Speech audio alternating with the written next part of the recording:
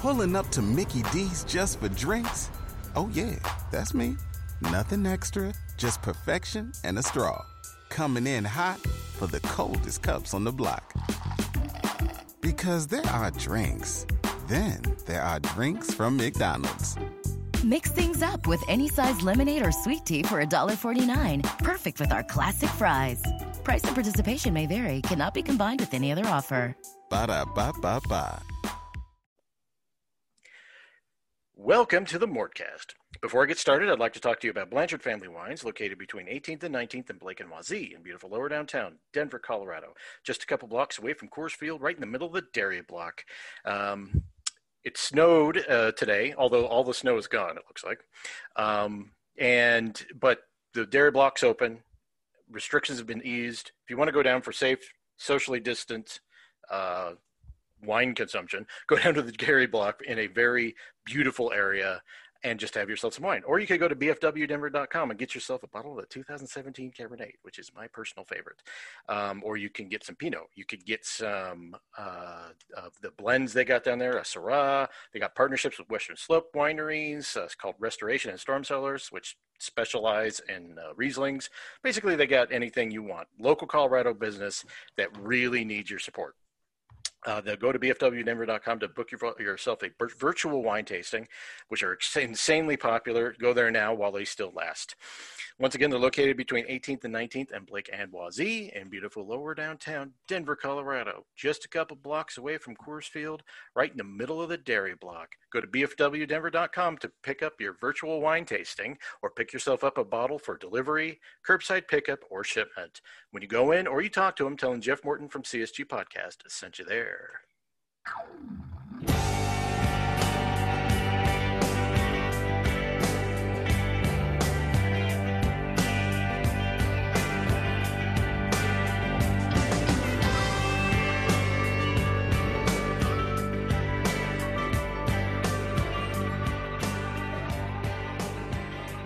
What is up, everybody? Thank you for joining me on the latest Mortcast, part of the CSG Network. I'm, of course, your host, Jeff Morton. Joining me today is my friend, someone I miss on the Nuggets beat, but a man who's killing it on the Broncos beat for The Athletic. It is Nick Kosmider, or Mider, sorry. Hi, Nick.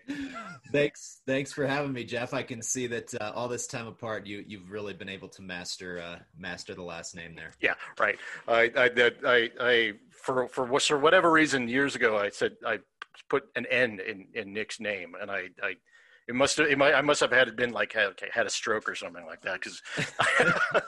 Well, I mean, Kosminder is sort of mild compared to some of the mispronunciations I had growing up. Being a little kid and you go into class and this, you're a kindergarten or first grade teacher looks at the roster and it's just like, ugh. I don't know how I'm supposed to say that. So they'll tend to like say it like sort of for you, like they'll say it slow, hoping you'll fill in the gap, like Nick Ka. And then, but I would usually just like, let's see what you do. Let's see how you handle this. So.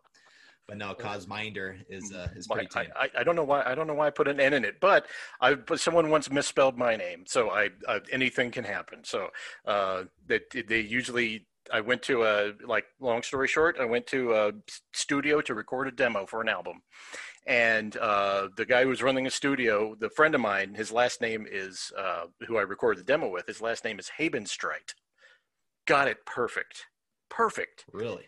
And then he said, "What's your last name?" Morton. I'm like, good. And then we got the copy of the demo reel, and it misspelled my name. It was Moton. I was like, how on earth do you spell Habenstreit right and get Morton wrong? It's the easiest name to spell on the earth. Okay, but anyway. So up there ensconced in Arvada, you are covering the Denver Broncos. But as I pointed out before we started this, I've known Nick from the Nuggets beat off and on for 4 years. Do you miss covering the Nuggets? Yeah, I mean, basketball has always sort of been like my passion. I'm having like a lot of fun with this Broncos team. I think it's in a really interesting place right now. Even though you say 5 years without the playoffs, 4 straight losing records. What's so interesting? This seems like the same thing every offseason. But George Payton is the new general manager. It's fresh blood. John Elway's not calling the shots anymore, and I think it's it makes it for an interesting and important time in the franchise. But you look over and you see what the Nuggets are doing, what they've continued to do. And there's just so many great stories. And which is why I've found myself whenever the time or mental energy allows, still trying to, write stories about the Nuggets when time grants me. Obviously been watching along closely, and it's been a fascinating year, particularly after that slow start, and thinking, man, this team just has sort of that bubble hangover, which we knew some teams were going to have. It seemed to hit the Nuggets hard, which was ironic given that Nikola Jokic, who I thought maybe would be the one player, not the one player, but maybe a player that I thought, look, this is a guy who is routine oriented about his off seasons, loves to go home and really kind of decompress. I thought that Nikola Jokic might become, sort of victim of the shortened off season as much as any other player. And instead it was the total opposite. So it was ironic that he came more prepared than anybody to start the season, and not everybody followed along with him. But it seems now, especially after the trade of Aaron Gordon, that this sort of seems like the place that we thought we would see them in, kind of the way that they're playing right now. Well, look, I mean, not to put too fine a point on it, Nick, but suddenly they go to the Western Conference Finals and are like, get a major trade with Aaron Gordon after you go off the beat. I don't know if it's I'm supposed to draw any inferences here, but it's just, I'm just putting it out there. Draw away, man. I think I was, so the very first, I started in, journalism. I went to Arizona State. I graduated in December of 2010. So my first job was a kind of a paid internship with MLB.com. It's a cool internship they do every year where they give 30 writers across the country get hired to help cover one of the Major League Baseball teams. Right.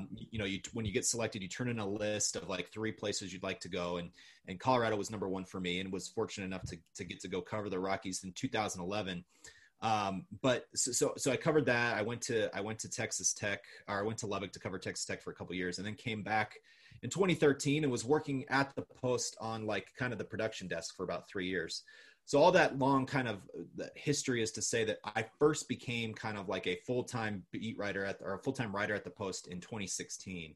And my first assignment was to help Patrick Saunders cover the Rockies, given that that had kind of been my experience. And when I came on to the beat, they had been on this run to where they pulled within like, I want to say 2.5 games of a wild card spot. And so they were on this like crazy run, and people were thinking, hey, this is August. Like there's time that they're going to do this. And I think from the time that I started covering the team to the end of the 2016 season, they fell like, I think they were probably 10 to 12 games under 500 during that stretching. And of course, missed the playoffs by a mile that year, and only so that they could go on a couple years later to make back-to-back playoff runs. Right. And, so that, that's always kind of been my thing is I've covered a lot of losing teams in my time. And there's fun stories to be had when teams are losing, and certainly the same is true when they're winning. It's just kind of different ways that you go about, covering those things. Well, I mean, do you draw any parallels between the way the Broncos are right now and the Nuggets of, say, 2015 to 2018 or so? Do you see any parallels with the way they're building, or do you see kind of like, well, it's hard to draw a correlation between the NFL and NBA because they're so different, but, do you see any kind of similarities? Well, I think what you have to have in both instances is a star emerge, especially a star emerge, kind of a homegrown drafted star emerge, because those are the players, if they can lead your team on a rookie contract or start building up your team on a rookie contract, right, that's how you start to see those things build. With football, that almost always has to be the quarterback. Obviously in the NBA, that can come at any position. You can have a guard, you can have a point guard, a shooting guard, you could have a wing player, or in Nikola Jokic's case, a center. That it can come from anywhere. football, it really has to kind of be the quarterback. And so I think until the Broncos can see that out of that position, it's hard to draw a true parallel that says, hey, they're also on that climb.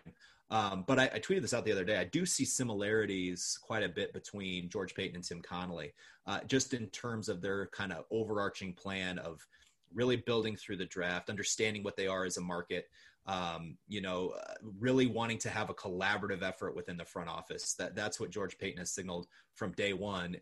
And you know very well that Tim has been that same way ever since he got to Denver, or ever since he took the job in 2013. He's been a collaborative type of guy. And so I see some of those similarities, but until the Broncos can, get something in at the quarterback position that represents stability, represents consistent, just even slightly above average performance, it's going to be hard to sort of see that trajectory until that happens, in my opinion. Well, I kind of, you're leading me into a subject I wanted to cover.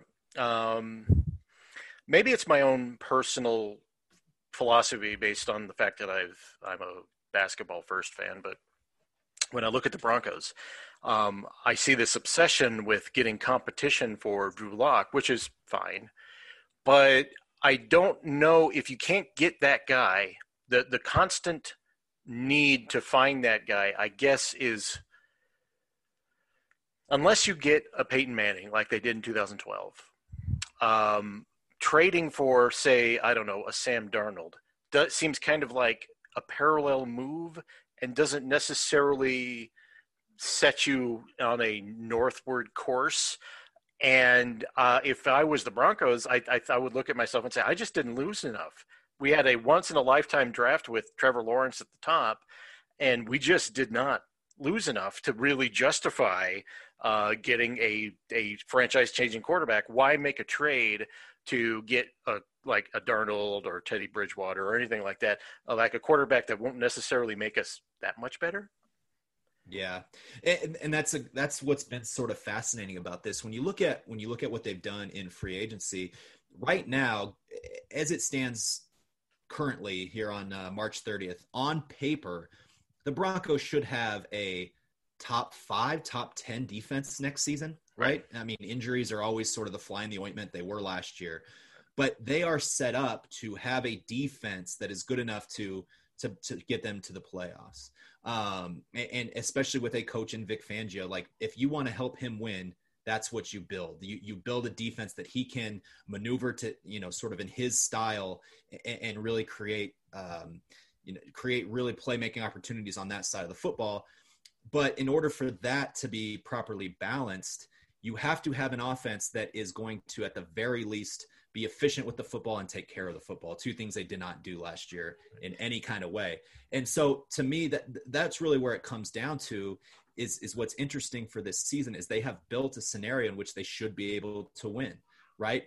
And that's what I think makes this quarterback thing so interesting is that you can sit here and say, hey, you're at number 9, do what it takes to move up to number 4, to number 5, draft Justin Fields or Trey Lance or Mac Jones, whoever it may be, because you might not have another opportunity to draft a quarterback in the top 10. Well, in that scenario, you're also almost kind of putting yourself at the mercy of how quickly this rookie can develop, or how quickly he can push Drew Lock and whatever the case might be. And so that's what's made it so interesting. But I tend to agree with you on the potential of like a lateral type move. Sam Darnold, to me, there's potential there. And you look at this through the prism of, hey, he was in a Jets organization for a long time that has had a lot of dysfunction. And maybe that's the issue with him. But I think so much what's fascinating about quarterbacks so much that I've found covering the NFL is that you kind of see what you want to see. You know what I mean? You look at Jimmy Garoppolo, he's 22-8 as a starter. Just 2 years ago, he helped bring the 49ers to the Super Bowl. He won 13 games at the start of that year. Since 2017, he has like the 4th best completion percentage in the NFL, 2nd most yards per attempt. I mean, you can look at these numbers and say, that's what you want. That's efficiency. Doesn't turn the ball over a ton. He's kind of middle of the pack in terms of that. But, or you can see it from this different thing of like, he doesn't do exactly what Kyle Shanahan wants in that offense. He did cost them that Super Bowl in 2019. So it just becomes this sort of like Rorschach test in a way where you just, what does that ink blot look like to you on a paper? And that's what has made, I think, this so fascinating in offseason because you can really talk yourself into all these different scenarios for what the Broncos try to be at quarterback. But as we sit here on March 30th, like I still think there's a very good chance that the week 1 2021 starter is Drew Lock. Well, and that's kind of where I'm at too, because I mean, I don't see, it's not because I'm necessarily thinking Drew Lock will be a world beater or turn out to be. It has nothing to do with it, but I just don't see how exchanging assets for a quarterback who may not be better is equally unproven. Yeah, is going to get you to where you think you're going to get. There is a philosophy in the NFL that if you have a great defense, all you have to do is have to have an offense that doesn't make mistakes. That's it. I mean, that's the old Chicago Bears philosophy, and it served the Broncos well mostly in 2015 when they had that great defense. But those teams tend to be only one-offs. It's hard to build a great defense because the rest of the league catches up with you real quick.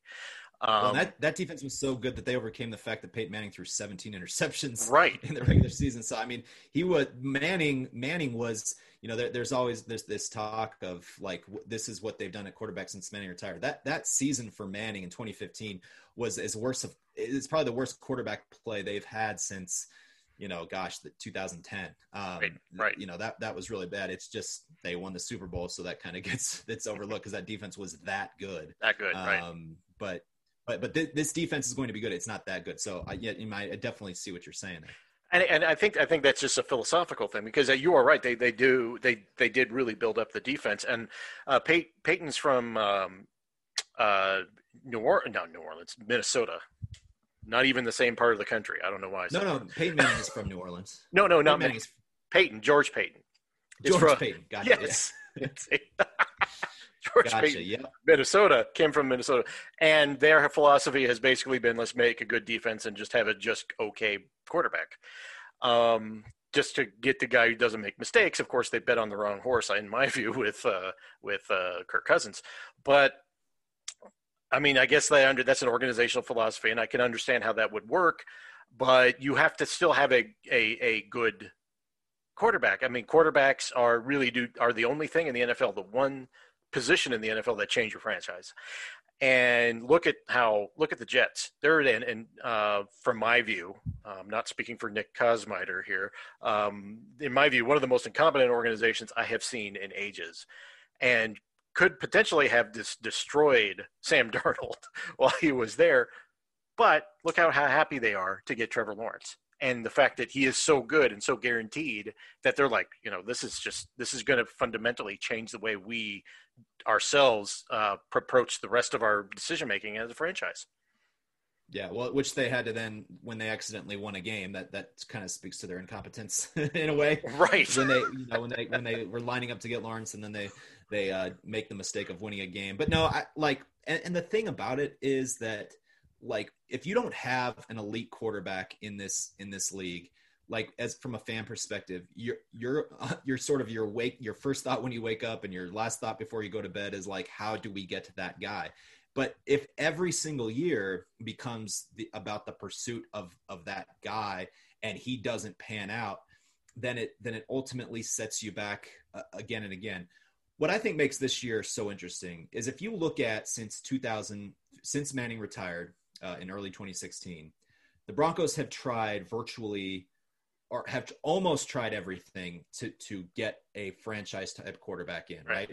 They first gave Trevor Siemian a pretty long look to say, hey, maybe this is this diamond in the rough guy from the 7th round who becomes the next Tom Brady, sort of, you know, adjacent. That didn't work out. They drafted Paxton Lynch late in the first round. So late in the first round, they draft Paxton Lynch. So he's the one kind of first round quarterback that John Elway took a crack at. Obviously didn't work out. You try to bring in a guy like Case Keenum, who came off the big 2017 season, and say, okay, this is an under the radar guy who's just now kind of coming into his own in his career. You know, that didn't work. They tried the Joe Flacco kind of stopgap thing where we say this guy still has a couple big years left. And then with Drew Lock, they tried to take a guy in the 2nd round. They've tried almost everything. The one thing they haven't tried is to draft a top 5, top 10 quarterback. And if you just look at the success over the last X amount of years of guys at that position, most of them have come from that area of the draft, the first 2 or 3 or 4 quarterbacks off the board. And so if you're looking at it from that perspective, you can kind of say, yeah, that might be the reason for the Broncos to get aggressive and say the surest way, or the closest to surest way. There's no such thing as a sure way to find a franchise quarterback, but kind of the better odds say, if you can get up to this top 5 level, meaning trade up to take the Falcons spot at 4, the Bengals spot at 5, maybe that gives them a better chance to find a long-term talented franchise guy than anything else that they've tried to this point. I think that would be my philosophy, because you got to do what it takes to get that guy. I mean, that really is the name of the game in my view. It's like you need to have a superstar in the NBA. You've got to have, if you're not going to get a superstar quarterback, you got to get a good guy. You got to get a guy who's going to be steady as enough to keep you in the conversation for a long time. And I think that is probably where my disagreement is with a lot of the approaches the Broncos have taken, up to and including this year, because I don't see a lot of movement to get the guy. I see a lot of movement, and at least from reports. I mean, this is me not knowing anything, but I see a lot of movement to get a guy and not the guy. And I think that's just, if you're going to take that approach, you might as well stay with Locke another year. And I think it's just a waste of assets if you're going to do that. But once again, maybe that's my NBA brain. I think there's certainly a lot to be said for continuously taking high upside swings, and they involve risk. George Paton is a guy who in Minnesota they traded back. They did what they could to accumulate a lot of draft picks and use those to maneuver to get the players that they wanted. But if this year, if he wants to go get a quarterback, he is almost certainly going to have to trade up in this draft. And but look, I mean, the Chiefs are always such a good example, because they were starting to come of age in 2017, right? Alex Smith was playing the best football of his career. Right. Peyton Manning had just retired, so they knew that the AFC West was wide open. They obviously haven't lost the AFC West since Manning retired. But yet, even though sort of knowing how well Alex Smith was playing, how well he fit with Andy Reid, this idea of like, if you don't have an obvious top 10, top 5 quarterback, you should always in some way be trying to get that guy. And so they move all the way up from 27 to 10, give up the capital required to make such a move. And, the rest is history. They have already one of the most talented quarterbacks to play the position, for the foreseeable future. They'll be good over and over and over again because they have that guy. And, Mahomes wasn't a sure thing. There's a reason he fell as far as he did in the draft. People said, these numbers at Texas Tech and like playing this pass heavy conference, that maybe there's a lot of smoke to that or whatever the case might be. You know how these pre-draft things go. People overthink the heck out of stuff or ignore too many things. Right. The same can be said on that end of it. So that to me would be, again, just this mark for the Broncos of, if you're not going to try to take this like big swing and do the one thing you haven't done, which is draft a quarterback in the top 10, well, then maybe stick with Drew Lock, make that competition like a 4th or 5th round quarterback that you hope is a diamond in the rough. And then you kind of can come back and try it again next off season. But I think the thing that is different with George Paton a little bit is I just don't think you're going to see a change for change's sake. Like right. That's, I think, where the Broncos have gotten in trouble in the past, is this sort of change just to change. I mean, going from Case Keenum to Joe Flacco, I mean, what is that? I mean, it's more of the same. So if you're going to change, make it a change because you did something new. That's my thing. So we'll have to just see how it goes. This next month is going to be fascinating. Yeah, it will be. All right, enough of this Bronco talk. When we come back from our next set, I'm going to do a DraftKings read, and when we come back to our next set, we're going to talk about what everyone wants to talk about, is your Denver Nuggets. But first, 68 teams started the tournament. Only the best have survived.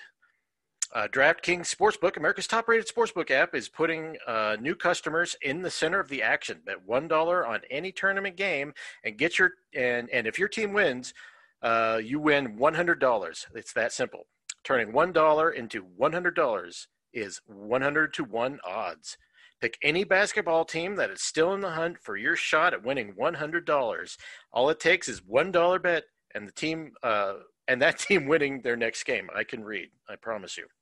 There is no better way to put your college basketball knowledge to the test than to put your money where your mouth is with DraftKings Sportsbook. Download the top-rated DraftKings Sportsbook app now and use promo code MHS when you sign up and turn $1 into $100 if the college basketball team of your choosing pulls off the win. That's code MHS to turn $1 into $100 for a limited time only at DraftKings Sportsbook. Must be 21 or older, Colorado only. New customers only. Restrictions apply. See DraftKings.com/sportsbook for details. Gambling problem? Call 1-800-522-4700. All right, Nick. We have a Denver Nuggets team that pulled off a trade. And what I want to hear from you is your thoughts, because you covered the Nuggets for a couple of years. It's when you saw the Aaron Gordon trade, when you just on a 1,000-foot view, what was your initial reaction to it? I was kind of like elated that the exchange ended up being not as pricey, I guess, in a manner of speaking, than I thought it would be. Everyone loves Gary Harris, and the entire team loves Gary Harris, and the team really did not want to give up R.J. Hampton. But in the grand scheme of things, along with that first-round pick, it's not a ton to give up for a guy that really you can plug and play.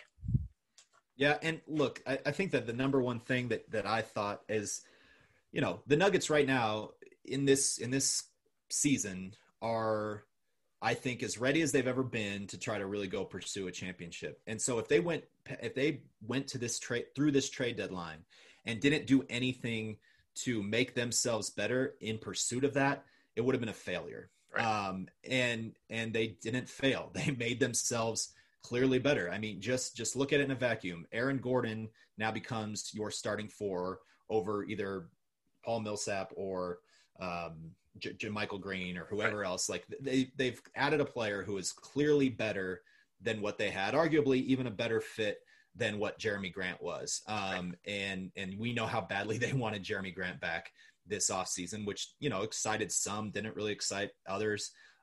It was a no-brainer that they had to do something that made their team better. And I think they did it in a way that really fits. And the early impression I have of Aaron Gordon is he's in on this. Like, he seems to really be pretty stoked about this idea of oh damn, we're competing for something. Like, this is fun. This is fun to go to the gym and we're here, swinging for big things, and we're not playing out the string like he did for so many years in Orlando, to where even if they were, climbing for one of the bottom spots in the Eastern Conference playoffs, all that came with was the joy of getting squashed by the Raptors in the first round or whoever it might have been. This is different.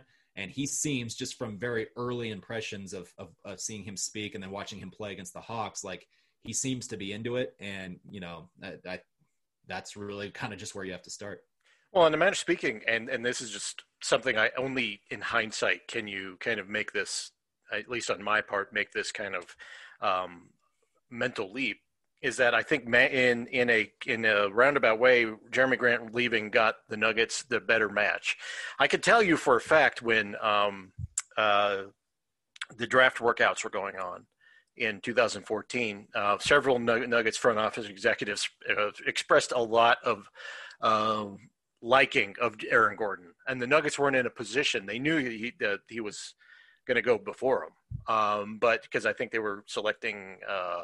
That was the Nurkic and Harris Nurkic, year. Harris first round, yeah, and Gordon went fourth. He was well off the board by the time they came. Right, and they were very this guy is really, we like his skill set, and he kind of languished in Orlando in a sense that I think they were asking him to be a lot more than he was ever destined to be.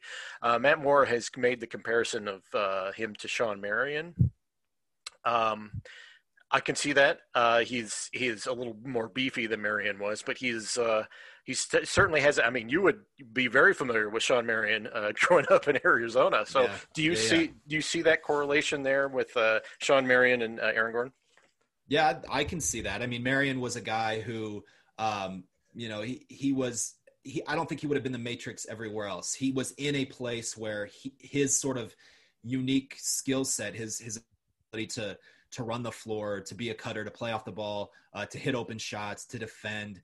It fit in the ecosystem of what the Suns were trying to do really well. And just sort of this early impression of Gordon is that, like Michael Porter Jr., he has the physical tools and sort of package that would make him an elite cutter, an elite off the ball player who, if you like so buys into that role, the way that we've started to see Porter do more and more this year, right. There's spoils to go around. Like that's one thing with this offense is like, if you sacrifice this idea that like, I'm going to get a bunch of isolation possessions, or, you know, I'm going to get X amount of touches per game. Like, you're going to look at the box score at the end of the game and say like, man, I didn't even really feel like I had to have the ball in my hands all that often. And look, I got 15, 8, and 4, like just by basically just like running the floor and by moving around Nikola Jokic. You know, Gordon said after the game against the Hawks, like he makes it so easy. It's funny when new guys come into the Nuggets. We've seen it a lot over the last few years where you're just like, you know, wow, which made sort of the thing interesting that he and Grant never really fit that well together in terms of that. Whereas Gordon, I think, you know, just in this small sample size we've had, definitely seems like he's embracing that relationship and understanding what that relationship is, which is, you know, he's the guy. I'll do whatever I need to do to maximize this like unique talent that Jokic has, and in turn will make me kind of a really effective player in my role. And that's what you have to have in a championship formula. You have to have guys that, yeah, maybe I could do more on a different team, but I'm going to be like really elite in this role here. And again, it's the honeymoon period now, right? Like we got to see how it goes when some adversity hits, but yeah, so far so good. Well, this kind of leads me to the penultimate question for me, but is there when you were last covering the Nuggets and you left last season, prior to the shutdown, right? It was like a month. I still was covering the Nuggets. Like Kendra and I were both covering the Nuggets, kind of after the shutdown into the summer. And then when Nicky Jhabvala left for the Washington Post, I want to say it was around early July. That's when they moved me over to the Broncos beat. But that being said, was still definitely like helping and contributing during their bubble run. But yeah, that's kind of when I like went off of the Nuggets from like a day-to-day full-time basis, was about last July. Well, let me pose a question to you in that vein. As of the time you left, did you envision what kind of role did you envision for Michael Porter Jr.? Because this year, as soon as Grant left, I've been saying this a lot. As soon as Grant left, this year became all about Michael Porter Jr. Just because they're going to have to put him in a situation where he's uncomfortable, or Michael Malone was uncomfortable, or maybe Nikola Jokic and Jamal Murray were uncomfortable, in order to get him to a place to where he contributes in a big way. Looking at this from like once again, the 1,000-foot view, and you look at Michael Porter Jr., do you think he is on a trajectory where you maybe envisioned him going, or has it taken a more circuitous route? You know, I think that for the most part, it's gone the way that it seemed like it was trending during that bubble, where he understood just how valuable he could be if he, you know, played a certain role. And, you know, that's maybe come at the sacrifice of him, you know, developing into kind of this, you know, look, if he was in a situation where he had gotten picked with one of the top 5, you know, picks, and again, we're far enough removed now where I think, you know, some teams who saw a medical report that said this guy's got maybe 3 years in the league, you know, and we'll have to continue to see what the wear and tear does, how he holds up. But like, you know, if teams saw what he's already shown, like if they saw this with him, he would have been picked in the top 5. Mm-hmm. And if he would have been a guy who his usage would be high. You know, he probably wouldn't be as efficient, but he'd still be putting up huge numbers, and he'd be talked about as one of the best young players in the game. He's had to sacrifice that, the sort of that status, if you will, in order to be a guy who plays third fiddle on a very good team, and that any given night, third fiddle is first fiddle, the way that they play. Right. I kind of saw that. I thought the big thing to me was, you know, hey, can he and Jamal Murray really get on the same page? Can Nikola Jokic and he sort of create this understanding of the way that they want to play together, right? You know, whether it's how they, you know, orchestrate off-ball movement, how they play in the pick and roll, whatever the case might be. All 3 of those guys were going to have to come together. And I thought it was really interesting when Tim Connelly said on Friday, like, that those 2 have embraced the big brother role with Michael Porter Jr. I've seen that more this year than I think I saw late last year and even going into the bubble. And it just seems to be a lot more harmonious. Now we're more removed, unfortunately, from the team than ever because of the pandemic. Right. But like from the outside perspective, it seems like that's a more harmonious relationship. And that to me was always as big of a deal in terms of Michael Porter's development than his actual sort of growth and improvement as a player, if that makes sense. I think that all had to come together because I'm with you. I think that this season had to be about that. If it's not been the number one storyline, it's been, number one storyline has been Nikola Jokic. I don't think we didn't expect that to be the storyline, right? That he was going to be a favorite to win the MVP award. But Porter is right up there. Now Aaron Gordon has come into that mix. That there's a lot of great storylines. Jamal starting slow again, and then, doing what he does. Over the last 25 games, he's been as good as any guard in the league, really. So it's just been, I think, fascinating to see how it's all kind of come together. And again, that's what you have to have with a championship team. I thought that JaVale McGee said it interestingly. Everything has to go right. Even if you looked at the Lakers and said they have LeBron James and Anthony Davis, like they're going to win it. Like you still have to have so many things go right to win a championship. And especially if you don't have a LeBron James, you have to hit on everything. And, it's to be seen whether the Nuggets can do that. But I think a lot of the things that had to come together in order for them to have a chance, you're starting to see signs that they are. Well, in that vein, and you brought it up, and this will be the last thing for me, and thank you for coming on. It's been a pleasure. Yes. And I can't believe it's taken me this long to have you on. I've known you for quite a while, and this is the first time you've been on the Mortcast. I'm ashamed of myself. But let me just throw this out there. Nikola Jokic, the NBA MVP? I think so. I think he is. And you could have the knock for a while that the Nuggets weren't winning enough, and that was the reality.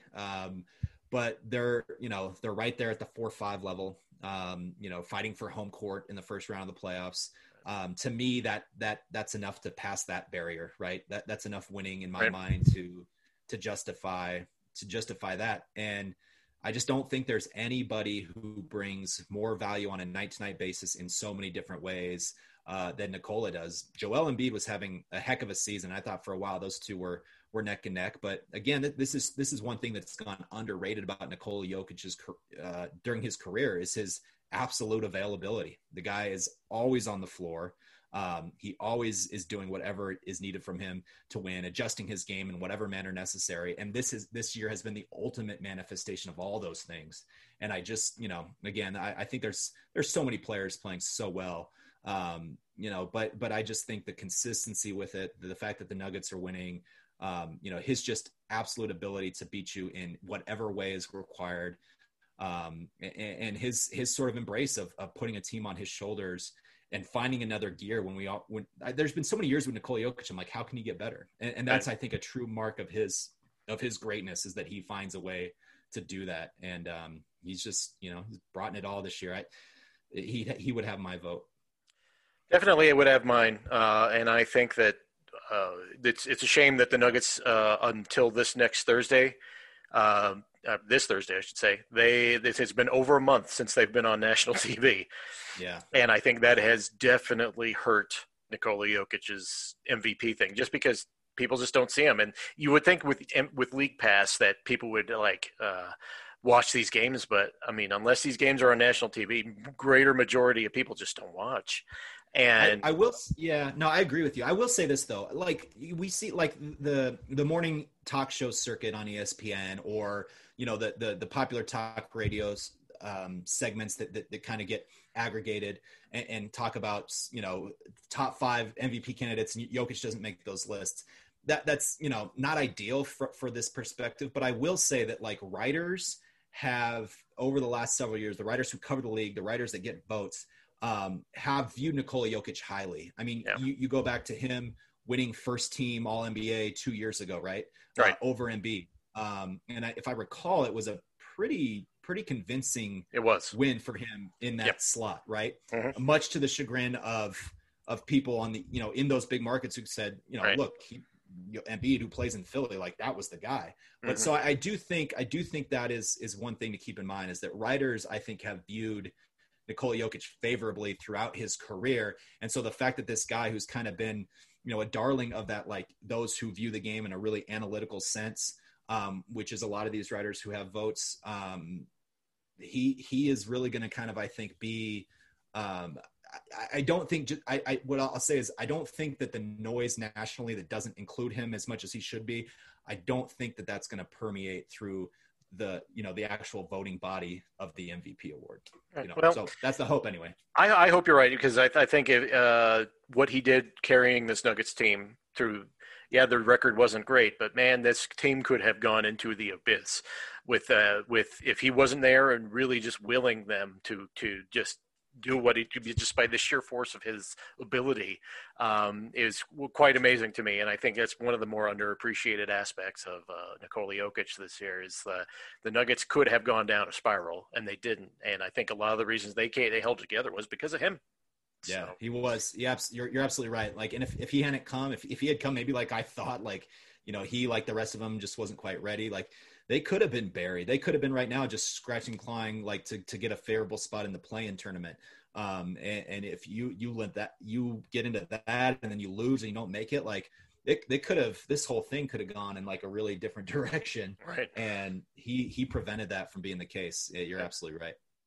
Okay, well, thank you, Nick, for joining me on your debut on the Mortcast. 10 years of doing this. This is the first time I've had a Kosmider on here, but I hope to have you on here again soon. We will talk about the Broncos more extensively then. Could you tell the people where they can find you? Yeah, right now, you can sign on to The Athletic for $1. So just go find me on Twitter at Nick Kosmider. Click on any story that I've shared on that Twitter account. And you can sign up for $1 until April 5th. So great way to kind of get all of our content, obviously the Broncos, but any team you like. The Athletic covers every team out there in a deep way. So go check it out. And everybody go follow Nick on Twitter. He's a great follow, and he writes great Nugget stories too when he gets a chance. So go ahead and follow Nick and sign up for The Athletic for $1. I've been an Athletic subscriber for a long time now, so I don't miss any Nick Kosmider articles, and you should be the same. So anyway, thank you all for joining us on the latest Mortcast. I'll talk to you later.